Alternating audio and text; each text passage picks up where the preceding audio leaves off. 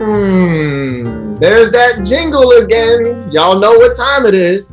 It's time for another episode of 1363 and me. And we're a podcast from the staff to the people of the Bronx Center for Science and Mathematics. We made it to another episode. I can't believe it. But so my name is Mr. Palacios, and I teach Algebra 2 at BCSM. I'm Mr. Krishna, and I teach chemistry at BCSM. And we have a guest with us. Well, we got a very special guest with us today. Sir, please tell us your name and your role at BCSM. Good morning, everyone. My name is Pedro Rebeje, and I teach Global History 2. And I also teach art elective. For this year, we made some modifications to it. Instead of straight up art class, we do protest in art and music.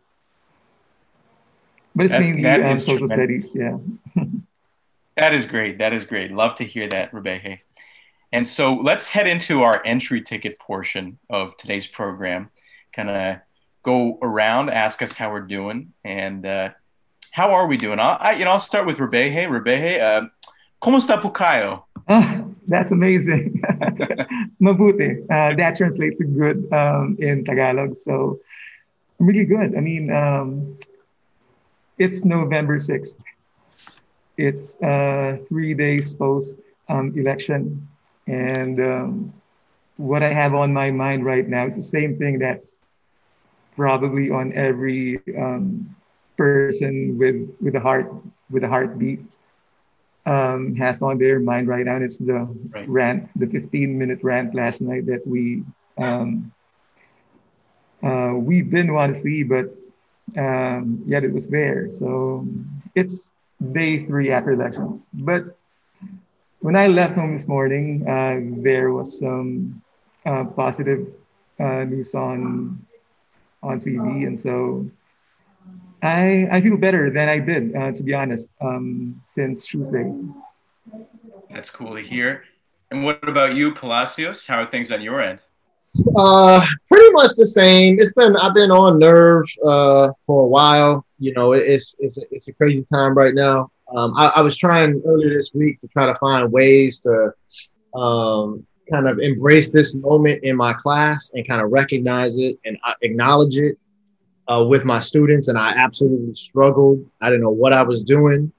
I knew I had to do something maybe, but I didn't really know what to do, and I didn't want to force anything. So I think probably for a class this week, my kids are probably like, what is happening? So I really about how to handle it, but how I should be, like what my role should be in this moment. But I felt like, I also acknowledged that with my kids. I said, I don't know. Like, I don't know how to handle this moment. And so I was I was vulnerable in that way. Yeah, so it was a pretty interesting week, man, for me in that regard. So, and I just want to say I'm so glad right now for this episode and this week in this moment right now to have Mr. Rebeje here, who is a historian who kind of can help, I think, put this moment in context for us and really help us understand and capture this moment right now on this podcast. The emotion, the feeling, the uncertainty, just everything. And so I'm so proud right now to be here with him because I feel like it's so fitting. Yeah, definitely. For sure. How about you, Christian? Well, kind of like the last time we recorded, it's been super up and down, just in the sense that it's like within a day, I'll feel like, oh my God, yeah, I'm feeling like this high of stuff. But then at the same time, I'm like, man, this is different. There's just challenges with everything. And I think specifically in regards to the election, I taught so poorly, I think, on Wednesday. I was constantly like trying to refresh my page, like refresh the election page on Google. and my mind was in a different place. And it's just, I have not been that disengaged from what I was supposed to be doing in a while.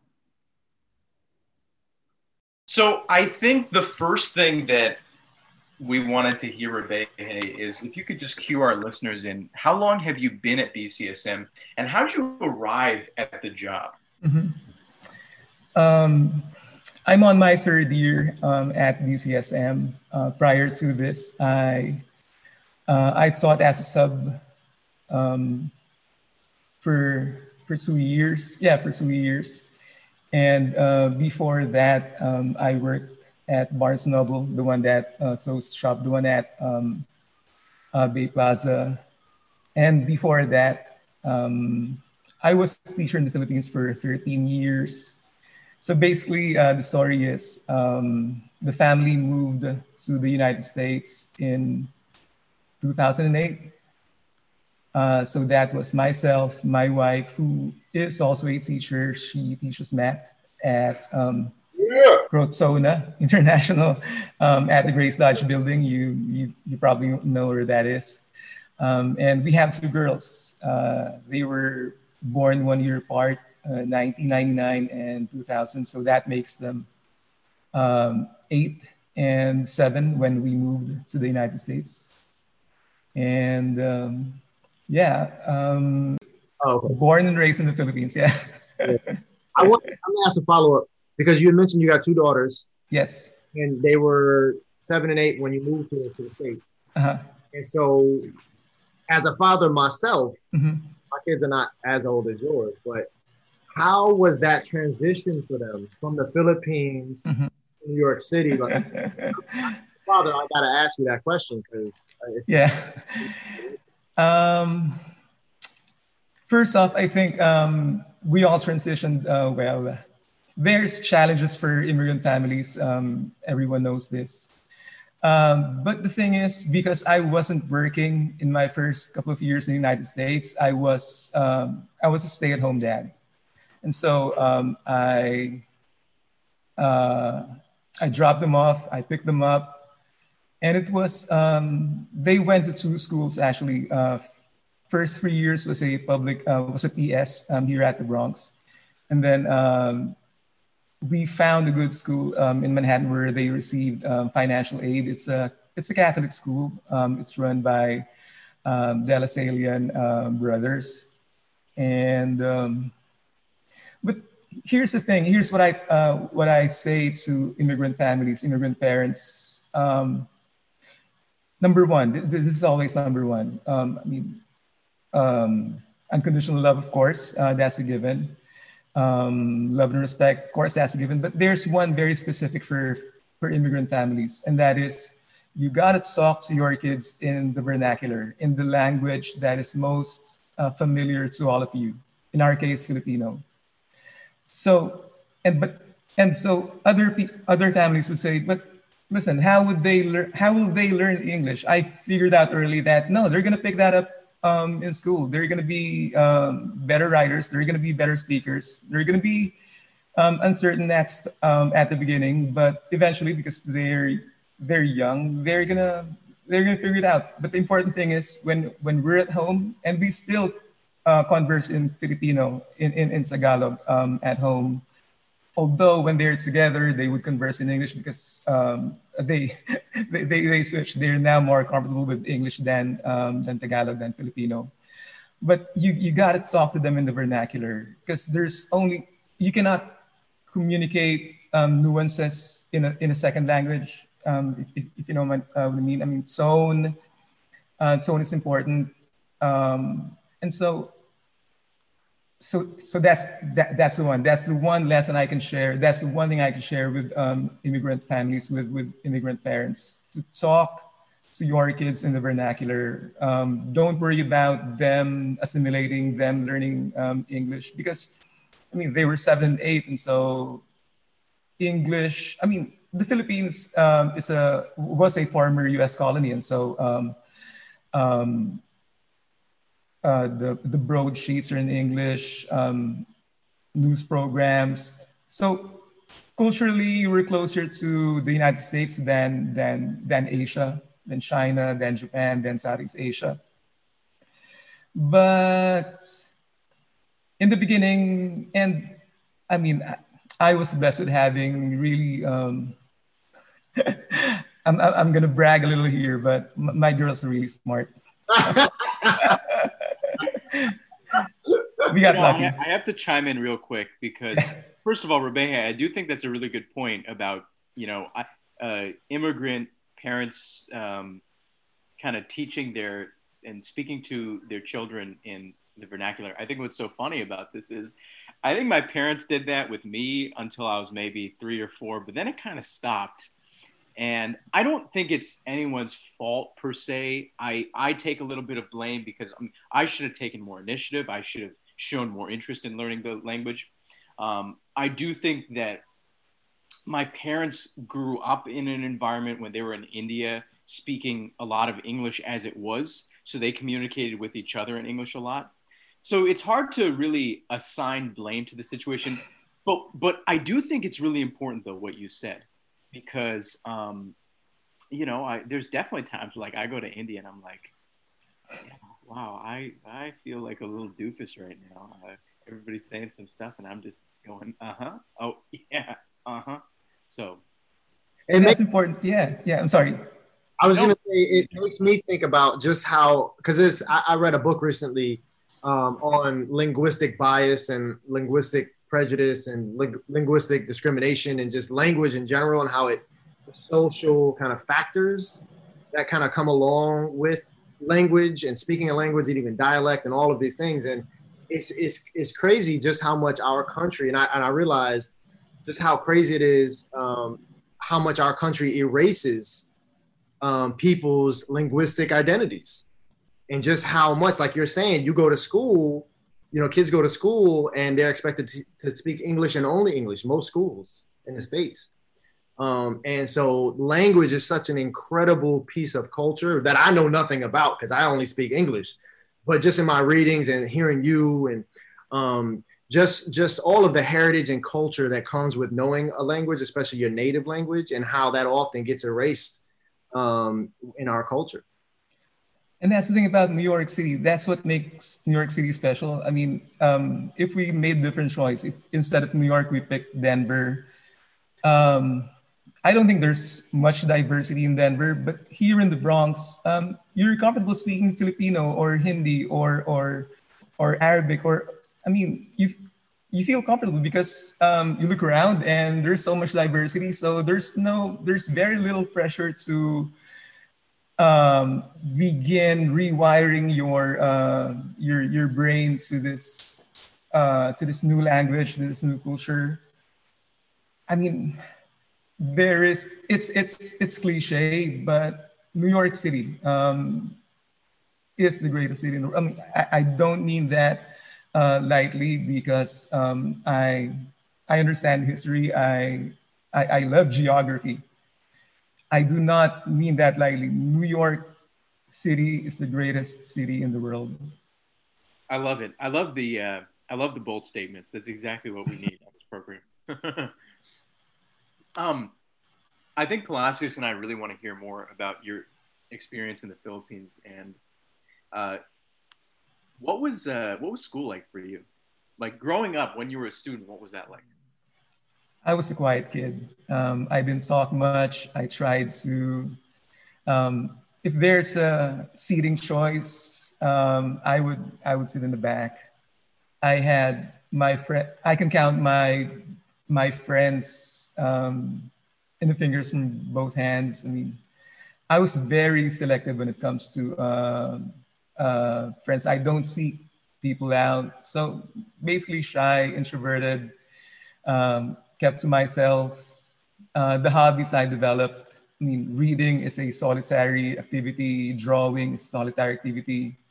Guitar, I mean, although I tried forming a band in high school, but we were, so yeah, the Rebe you see now is basically just an older version of a high school, a Rebe from from 30 years ago, mostly introverted. But there's one. Here's the thing about school and myself. I realized really early that I really love history and the humanities. There's one distinct memory that I never tire of sharing. Kindergarten commencement activity. My teacher must have seen something in me, but she asked me to memorize the first verse of "Oh Captain, My Captain" in front of the assembly. And I did. My mom coached me. And to this day, I can still recite "Oh Captain, My Captain." And so, I mean, I developed this, so geography, history, literature, because I was so introverted that that's all I wanted to do. Just sit in the corner and read and look at trees. If that makes sense. Yo, you got a favorite tree? Actually, yes. Yes, I do. Me and my son, we were out one time and I bought a tree book. A New York book. So occasionally we go look at some London plane trees, some sugar maples. We get down with the trees, man. So do you have a favorite? So if it's the Philippines, it has to be the mango tree. Because there's so much variation with mango trees. An endless variation. The tree itself, the fruit. Here in the United States, I kind of love how locust trees, although they're a pain to in the fall because the leaves are so small, but I love how sturdy they look. If I have a favorite American tree, it has to be locust. Elm would be next. Cherry trees are amazing, especially in bloom. But yeah, I just love staring into space, and if there's a tree in the horizon, that's the spot I'm gonna fixate on. I have to chime in, and I know that Rebeje, you are one of our premier teaching artists. And would you say that, are you big on painting landscapes? Is that part of the repertoire? Yeah. Landscapes, anatomy, comic books is of course number one, but an art teacher back in the day told us the number one rule in art. I mean, it's his rule, but I think it's valid. The number one rule in art, he said, was regard. Transfer what you see, whatever it is you want to draw. If it's a vase, if it's a tree, if it's anatomy, if it's whatever, an action figure, whatever. Just transfer what you see on the paper. Again, the word he used was regard. Just try to transfer whatever you see. And what you see from where you're sitting may be different from what the person next to you sees or anyone else in the world sees. For all we know, we all perceive colors differently. My perception of blue might be different from Hume Kirschner's perception of blue. So just transfer what you see in front of you to whatever medium you're working on. If it's a sheet of paper, if it's canvas, whatever. Just try to be honest. That's I think it's as I mature, as I grow as a quote unquote artist, I think that encapsulates it. You gotta regard, you gotta transfer what you see from where you are sitting, from your own perspective. And from there, just run with it. Experiment with colors, with shapes, with lines, use different types of pencils until you find the one that you're most comfortable with. But listen, I'm not, as an artist, I'm still learning. I mean, I'm still collecting art books. I'm still practicing, and it never ends. And that's the fun thing about. I feel like you just schooled me when it comes to art philosophy. Well, I went places artistically that I'd never been before. I got one question. I'll hand it over to Palacios in a second, but I was just curious, Rebeje, your biggest inspiration as an artist, who would that be? That's easy. Has to be Van Gogh. Wow. I mean, has to be him. Everything about his life, everything about his work.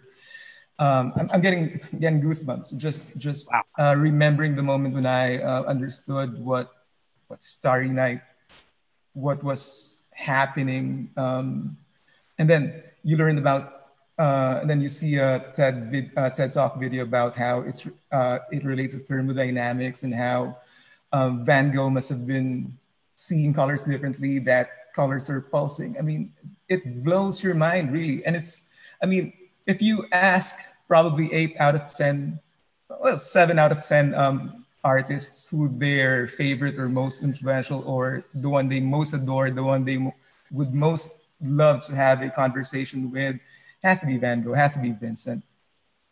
So that's really easy. No, you just said Vincent, like as if you called him by first.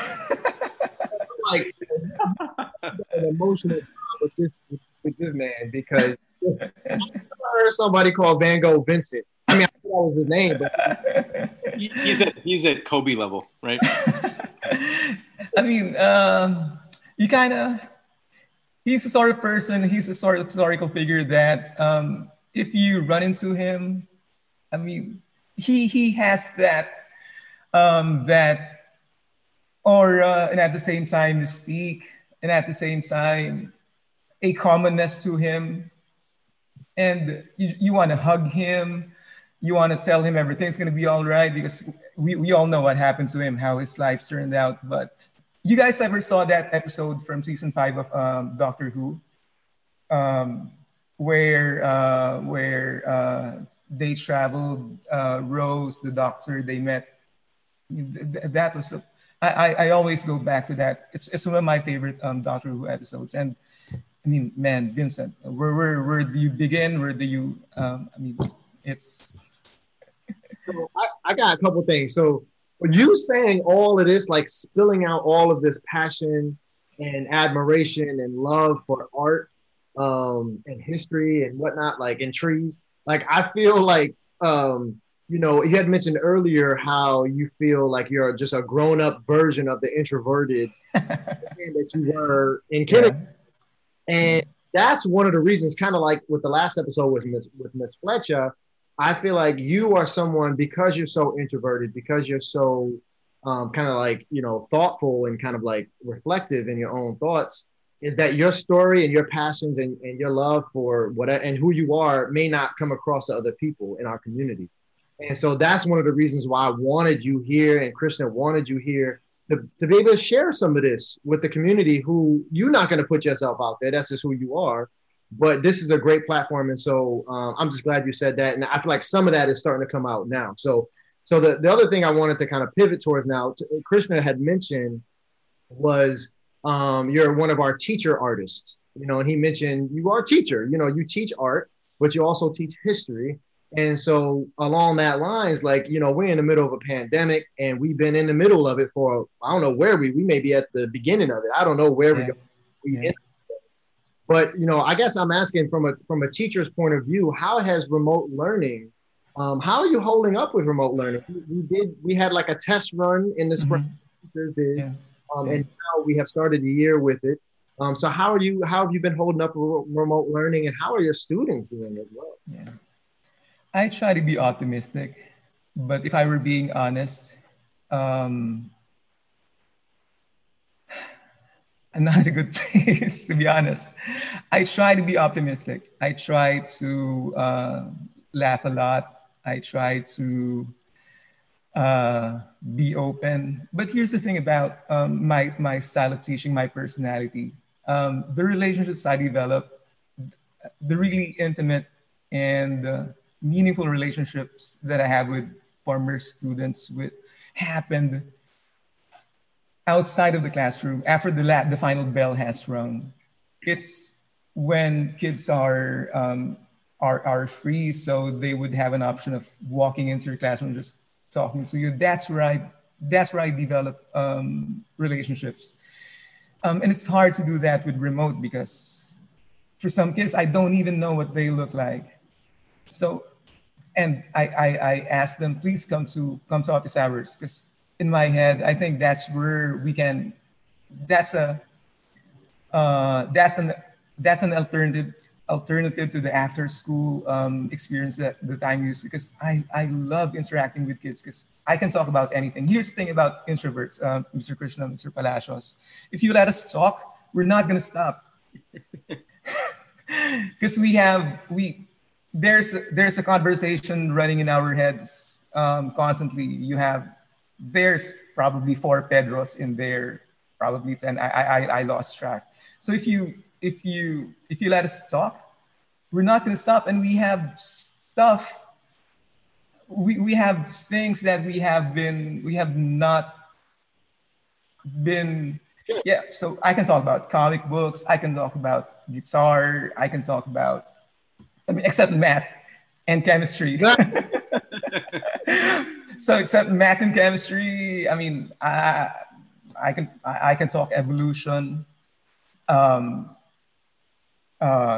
Astronomy, I don't know, Brian Greene. But so that's a tough thing in building relationships, because the real relationships don't happen between the bells. It happens after the final bell has rung, at art club, at music club, at random conversations in the hallways, in the cafeteria. That's where the magic happens, and we don't have that anymore. And it's depressing. Yeah. It's depressing. It's sad to think about. I really hear you, Rebeje, and this ties into something that Palacios. I remember Palacios saying this a couple years ago. Palacios was saying, like, if students come out of this class thinking about math, then I've been doing it wrong. Like, it's so much more than that. Amen.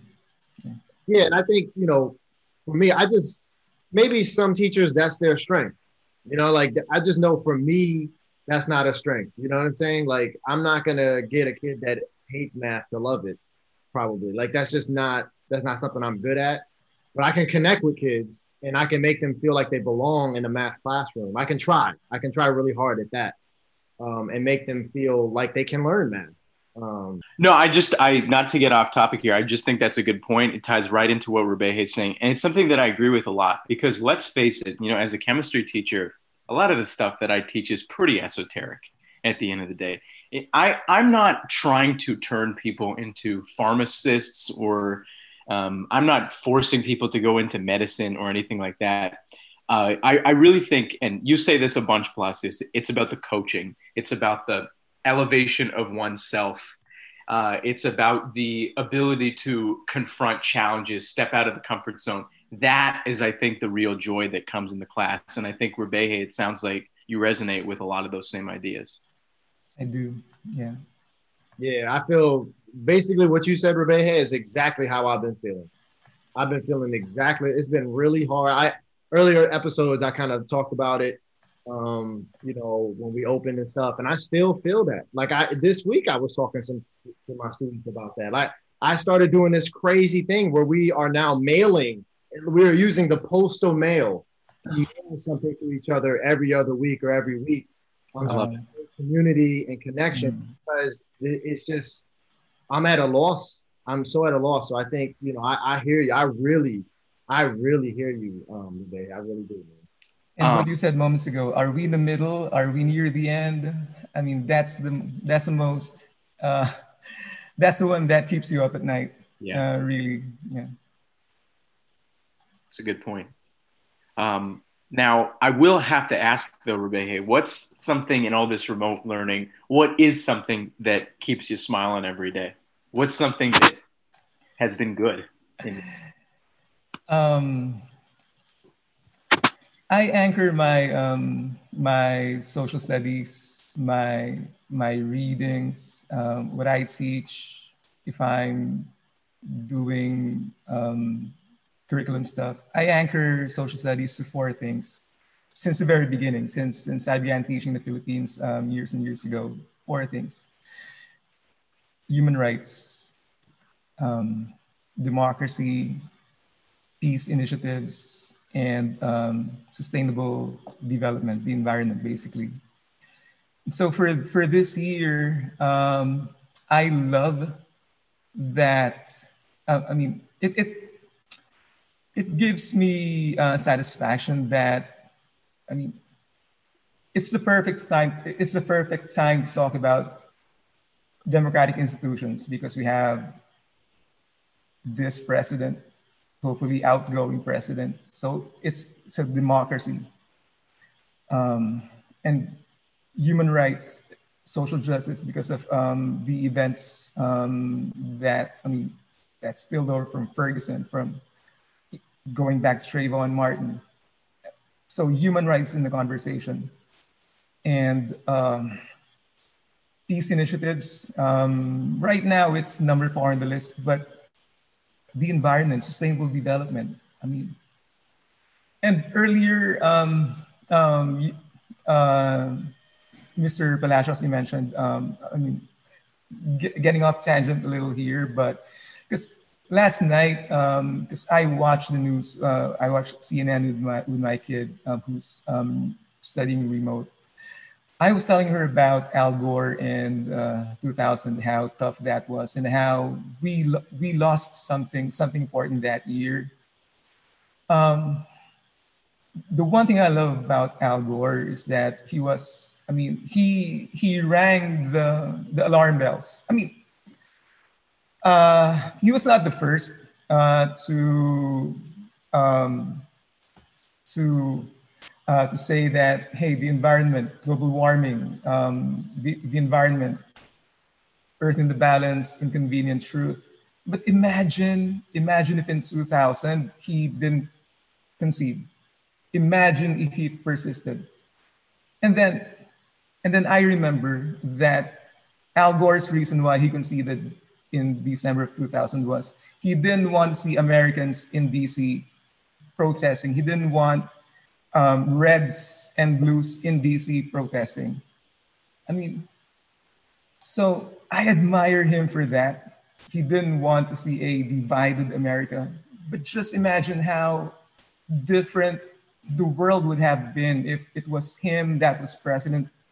If it was him at the helm of 9/11, if the Paris Accords, I mean, this pandemic may not even have happened if he was president. If you really try to, because I mean, I really love comic books, and there's a lot of what ifs, alternate universes, parallel universes in comic books. In that parallel universe where Al Gore is president, this pandemic never happened, because we would have done something about deforestation. We would have handled things differently when it comes to environment, when it comes to global warming, when it comes to, and you know, we all know how that presidency turned out. And if this happens this year, if this drags on till December, if the president refuses, if he has to be, I mean, there's a lot going on right now. Where to start, how to process it. So can I ask you a question? So earlier, you're touching on it a little bit now with regarding the politics and the president and things like that, and the presidential elections of past and current. And we talked. I got off tangent. I'm sorry. No, it's connected, because we were just talking about teaching and how remote teaching and how remote learning and stuff. So I'm really, really interested in how, as a history teacher, right, how you are embracing and using this moment in your class, this moment in history, this profound moment in history. How, and it's going to be ongoing. Like this week is not going to end. This is going to be an ongoing thing. So as a history teacher, how are you leveraging this moment to benefit your students' learning in your classes? Just for myself, I mean, just find an excuse to hammer the fact that history taught us that the Renaissance could not have happened if the Black Death, if the plague didn't happen. So history teachers, history is mostly looking at lessons that we can learn from the past. But here's the lesson from the Black Plague, from the Renaissance. So what's gonna happen after this is over? After this pandemic's over, it could be another rebirth. It could be a different kind of Renaissance. It could be something beautiful. It could be something. So every chance, every opportunity during class, global history. Today we're on the Industrial Revolution unit, so that's an easy integration. Every opportunity I can tell them that, hey, especially young people, you're gonna witness something amazing, really different, something that no one alive right now has not even wrapped their heads around. Because we saw it, it happened after the plague. The Renaissance, the Reformation, Enlightenment, they all happened because the plague happened. So 50 years from now, 100 years from now, the lessons we are learning today, collectively, also individually, there's gonna be enlightenment. There's gonna be a new enlightenment coming, and I'm willing to bet everything I own on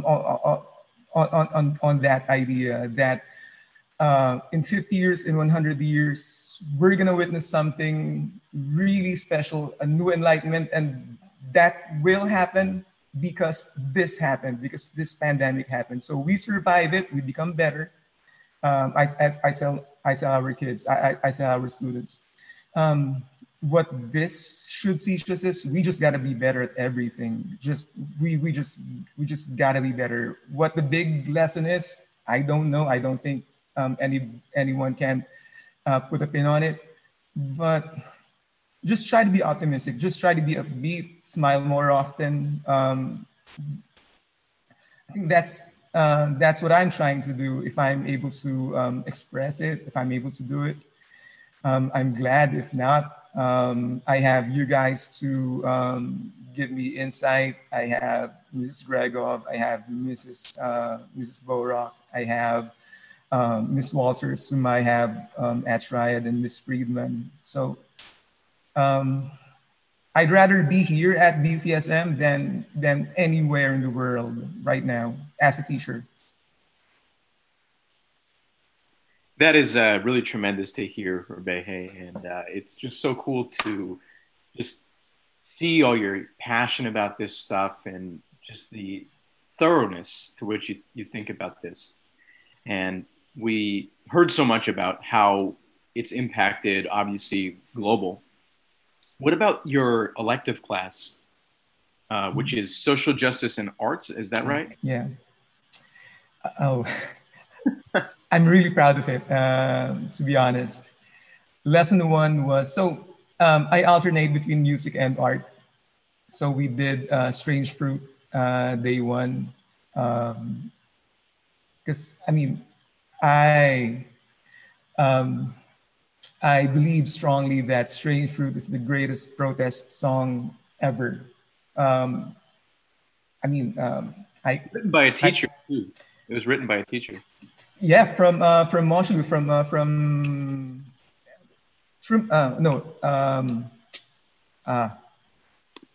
but it's a school in Moshulu, right? Where Stan Lee went, where yeah. So, and then the following week we did Picasso, Guernica. Again, start with the big ones. The greatest protest art, Guernica by Picasso. And then we talked, and then the following week we looked at art from the civil rights movement, sculptures, paintings, photography. And then last week we talked about Basquiat and social justice. Today, I have a good lesson today. Actually, I have Hurricane, the song by Bob Dylan, Hurricane. Love that. So I'm gonna introduce Ruben Carter. Yeah. I'm gonna show them the trailer to Denzel Washington's Hurricane film, and I love that. I mean, I'm a little proud of myself for figuring out that. Protest should be the theme for this year's art/music class. That's cool, man. I remember you and I had earlier before the school year started.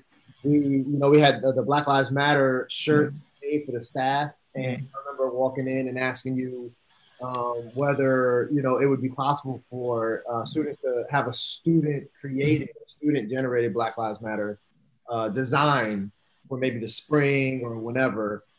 So I'm really into it, man. You and I have talked a little bit about this as well, but your passion for social justice, racial justice, and racial awareness. I mean, was this a course? Like, I guess, how have you been moved or how have you been touched by the uprising that's happening in our country right now? How is this? I know it's surfacing in your elective, I know, but personally, how have you? Where are you at with it? If there's one moment in recent years, it has to be Trayvon. When he was murdered, he left his friend's house to get Skittles and Arizona Icy, and he was at that friend's house because he was watching the All-Star game. So that could be me. I mean, that could be 15-year-old. That could be 15-year-old me. I mean, watching a game, getting Skittles. I mean, that really hurt. What happened to Trayvon Martin? And then, well, of course, I mean. Being Filipino in the United States and being embarrassed because majority of Filipinos are, I have to say this, majority of Filipinos living in the United States are pro-Trump. I saw this survey days ago, trust rating for Trump is very high in the Philippines, in Brazil, in India, in Israel. I mean, I'm really not surprised because right now we have a Trump duplicate in the Philippines, running the show in the Philippines. So it's not. So as a Filipino, understanding what living. Here's the thing about being a history nerd. You have an understanding. You develop an understanding. You develop, and my understanding of the United States is. I mean, can I transition to music real quick? Absolutely. Robert Johnson, the blues. My dream, when I realized that the family is gonna be moving to the United States, one of the first that excited me most was, wow, I'm gonna be able to see the Mississippi Delta where the blues was born. I'm going to be able to touch Robert Johnson's gravestone. I'm going to be able to see an actual jazz band in New Orleans. And the more I understand, the more I try to think about what I love most about music is it's rooted in Black history. It's rooted in the African experience. I think it's understanding that that aspect of the American experience of American history, it permeates everything. It has to be in every conversation. Well, I think it's just been really interesting hearing all this stuff, and now I want to kind of keep things a little bit lighter and transition into because this is just very it's interesting, and we're so glad to have you on here. Just the thoughts have been really high level, very a lot of depth to them. And now I have to ask something kind of silly, which is, so what's the best Filipino restaurant in NYC? Queens. In Queens, you said. Yeah, it's in Queens. It's called Perlas, Perlas, in Queens. In Manhattan, it has to be Jeepney. I've been to Jeepney. Did you try the balut? I did not. I had like the it was like some Filipino chicharron or something. Oh, yeah. Mr. Palacios, let me describe balut for you. Are you familiar with balut? Hey, before you say anything, I'm glad. Anytime Krishna brings up food on this podcast, I always feel so left out because I'm the first guest to put me on and be like, all right, let me break this down for Palacios. Let me let him know what's up. So I appreciate you including me on this. Go ahead. So let me describe balut. It's duck embryo, basically. So think about it for a moment. It's duck embryo. So you crack it open, and there's and you see an 18-day-old duck chick swimming in. That's the one. There's lots of funny YouTube videos where Americans, Europeans are challenged to eat balut, and I find it so funny because we grow up eating this in the Philippines. Wow. People are grossed out by it, and I get it, but yeah. All right, I got one for you. We're gonna a little bit. I got another question for you. If you were featured, we're gonna I'll take a minute to think about it. Yeah. Featured on the local news. So if was on ABC, NBC, whatever, news, what would you most likely be on the news for?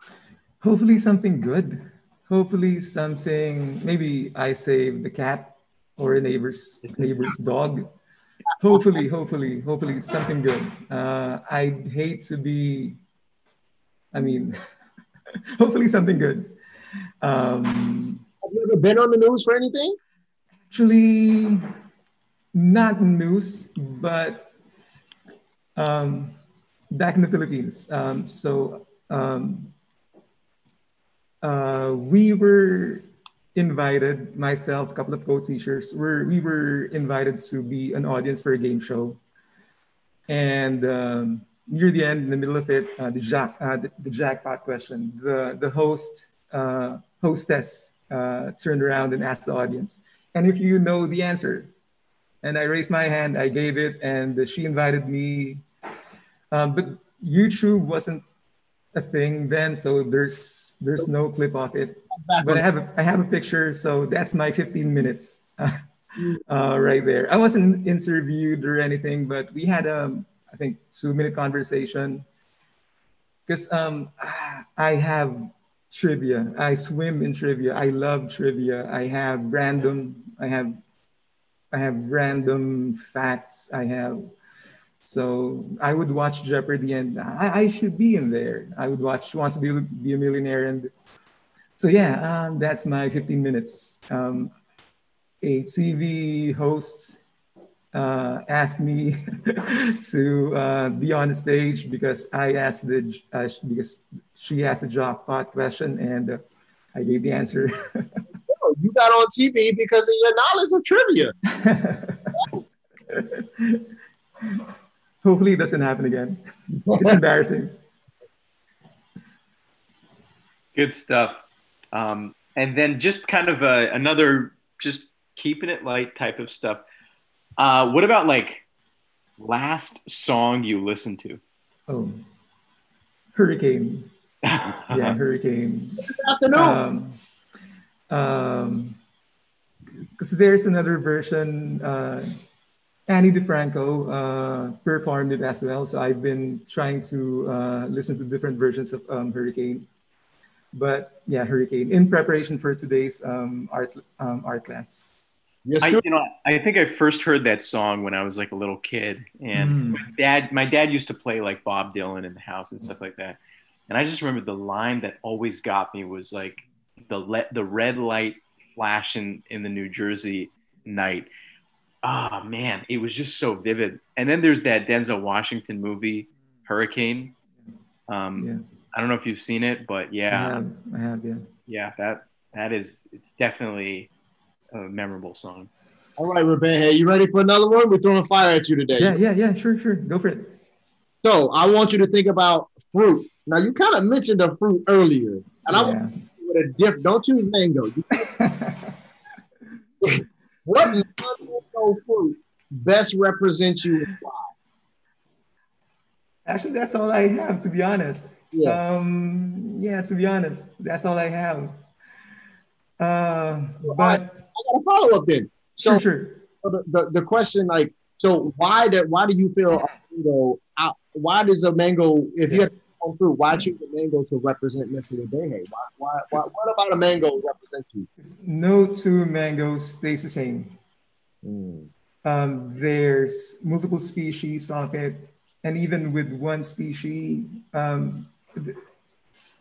there's just no two mangoes that taste the same. So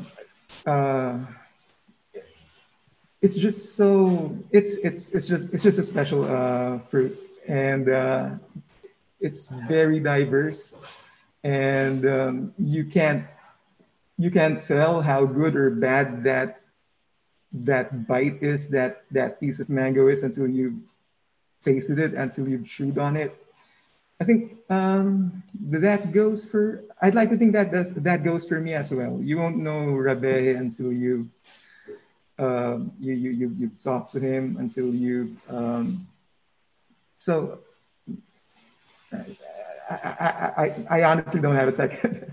I like that because it goes to your interview. It's why this podcast. Yeah. I really like that. That was a nice time. I like that. It's very, very fitting. All right. So Rebecca, we're going to transition into our last segment, which is last call for lunch. So I'm going to cue up De La Rosa. Last call for lunch. I love it. So this is our last segment. It's called Last Call for Lunch, as we said. And so we always ask our guests to reflect on the title of this podcast, which is 1363 Me. And so we would like you to take a minute or two and just tell us, what does it mean to be part of 1363 Fulton Avenue? What does it mean to be part of the BCSM community? I've been around. I worked as a sub in the Bronx. I think I hit every district in the Bronx. I think I did. I was in high school classes, middle school, elementary. Once or twice, I was even at a kindergarten class.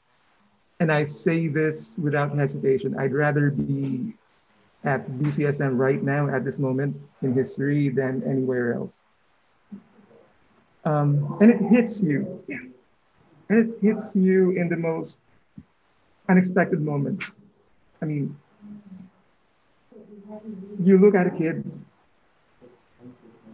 Here's a very specific moment from a couple of weeks ago. 7:30 in the morning. I think she's a freshman because I don't recognize her. So a freshman kid, girl in uniform. She was walking by herself, head down. She had her earphones on, and she was by herself. And it hit me. I mean, this kid can be at home doing this remotely, but she decided to be in the building. She knows that it's going to be a different experience. She knows that it's not what she expected high school to be, but she's here in the building. She decides to be in the building because she understands that we have something special here in this building. It hits you in small moments. we have our virtual meetings. Someone probably, she can see right now, I'm looking at her, probably in this past, writes something in the chat. And it's so profound, it's so meaningful. She speaks for you.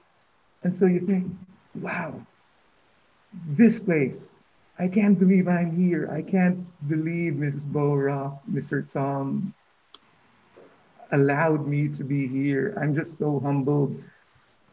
And I make mistakes, I keep making mistakes, but it's so humbling to be here. I'm just so thankful that the pandemic found me here, to be honest. I appreciate that you said that and how you framed it, because during this moment, as we were saying earlier, during this unique moment in history, for us to find ourselves where we are and to recognize how special it is to be who we are around, what we are around, and to understand that and to really be grateful for that. And I hear the gratitude in your voice and in your tone and in your spirit, and to recognize that I think just as thankful as you are to be here, I think BCSM community is equally thankful to have someone so humble, so grateful. Thank you for saying that. Thank you for saying that. So I'll speak on behalf of the BCSM community in that regard. Here. You're both so kind. Very much agree with Palacios on that. Well, that was a really wonderful time getting a chance to talk to you. Was there anything that you would like to add as we kind of ship out for the day? Actually, one final thing. Go ahead. Very, very last. And I'm surprised that it wasn't brought up, knowing that Mr. Palacios plays a mean basketball game and that you are a hardcore Celtics. Yes. Mr. Christian, like myself. We never mentioned Boston. So I'm Rebeje, and I have loved the Celtics all my life. Now, I do have to ask, is the Miami Heat your second favorite team because they got a Filipino coach? No, not really. I mean, I love Alonzo Mourning, so yes, I kind of have an affinity for. But to be honest, I don't have a second. I really don't. I mean, I live in New York City, and Walt Frazier. I mean, Louis Reed. I know the history. Who doesn't love Patrick? But no, there's no number two. It's live and die with Boston. Yes, there it is. Hayes of Boston, he wants the world to know Boston or die. And so what you're telling us is when the NBA season gets back open, we're going to have you back on so you can preach about yourself. Man. We really appreciate you being on with us, Rebeje. This was a lot of fun. You took us a lot of places today, man. Definitely. You guys are awesome. I mean, yeah, man, we appreciate it. This is I'm just flattered that you even considered having me here. So I'm humbled. I'm thankful. And for what it's worth, I hope someone out there who is listening to this can have is able to develop an understanding of how people like myself, people who are wired like myself, how we think, how we feel, and how we communicate. So thank you for giving me a voice, and thank you for letting me be a part of this. Pleasure was all ours, Rebeje. And you know what? I was looking at some of like the stats for our podcast, and there have been downloads abroad. So who knows? This interview might get downloaded by someone in the Philippines. And someone in Boston. Or in Boston, yeah.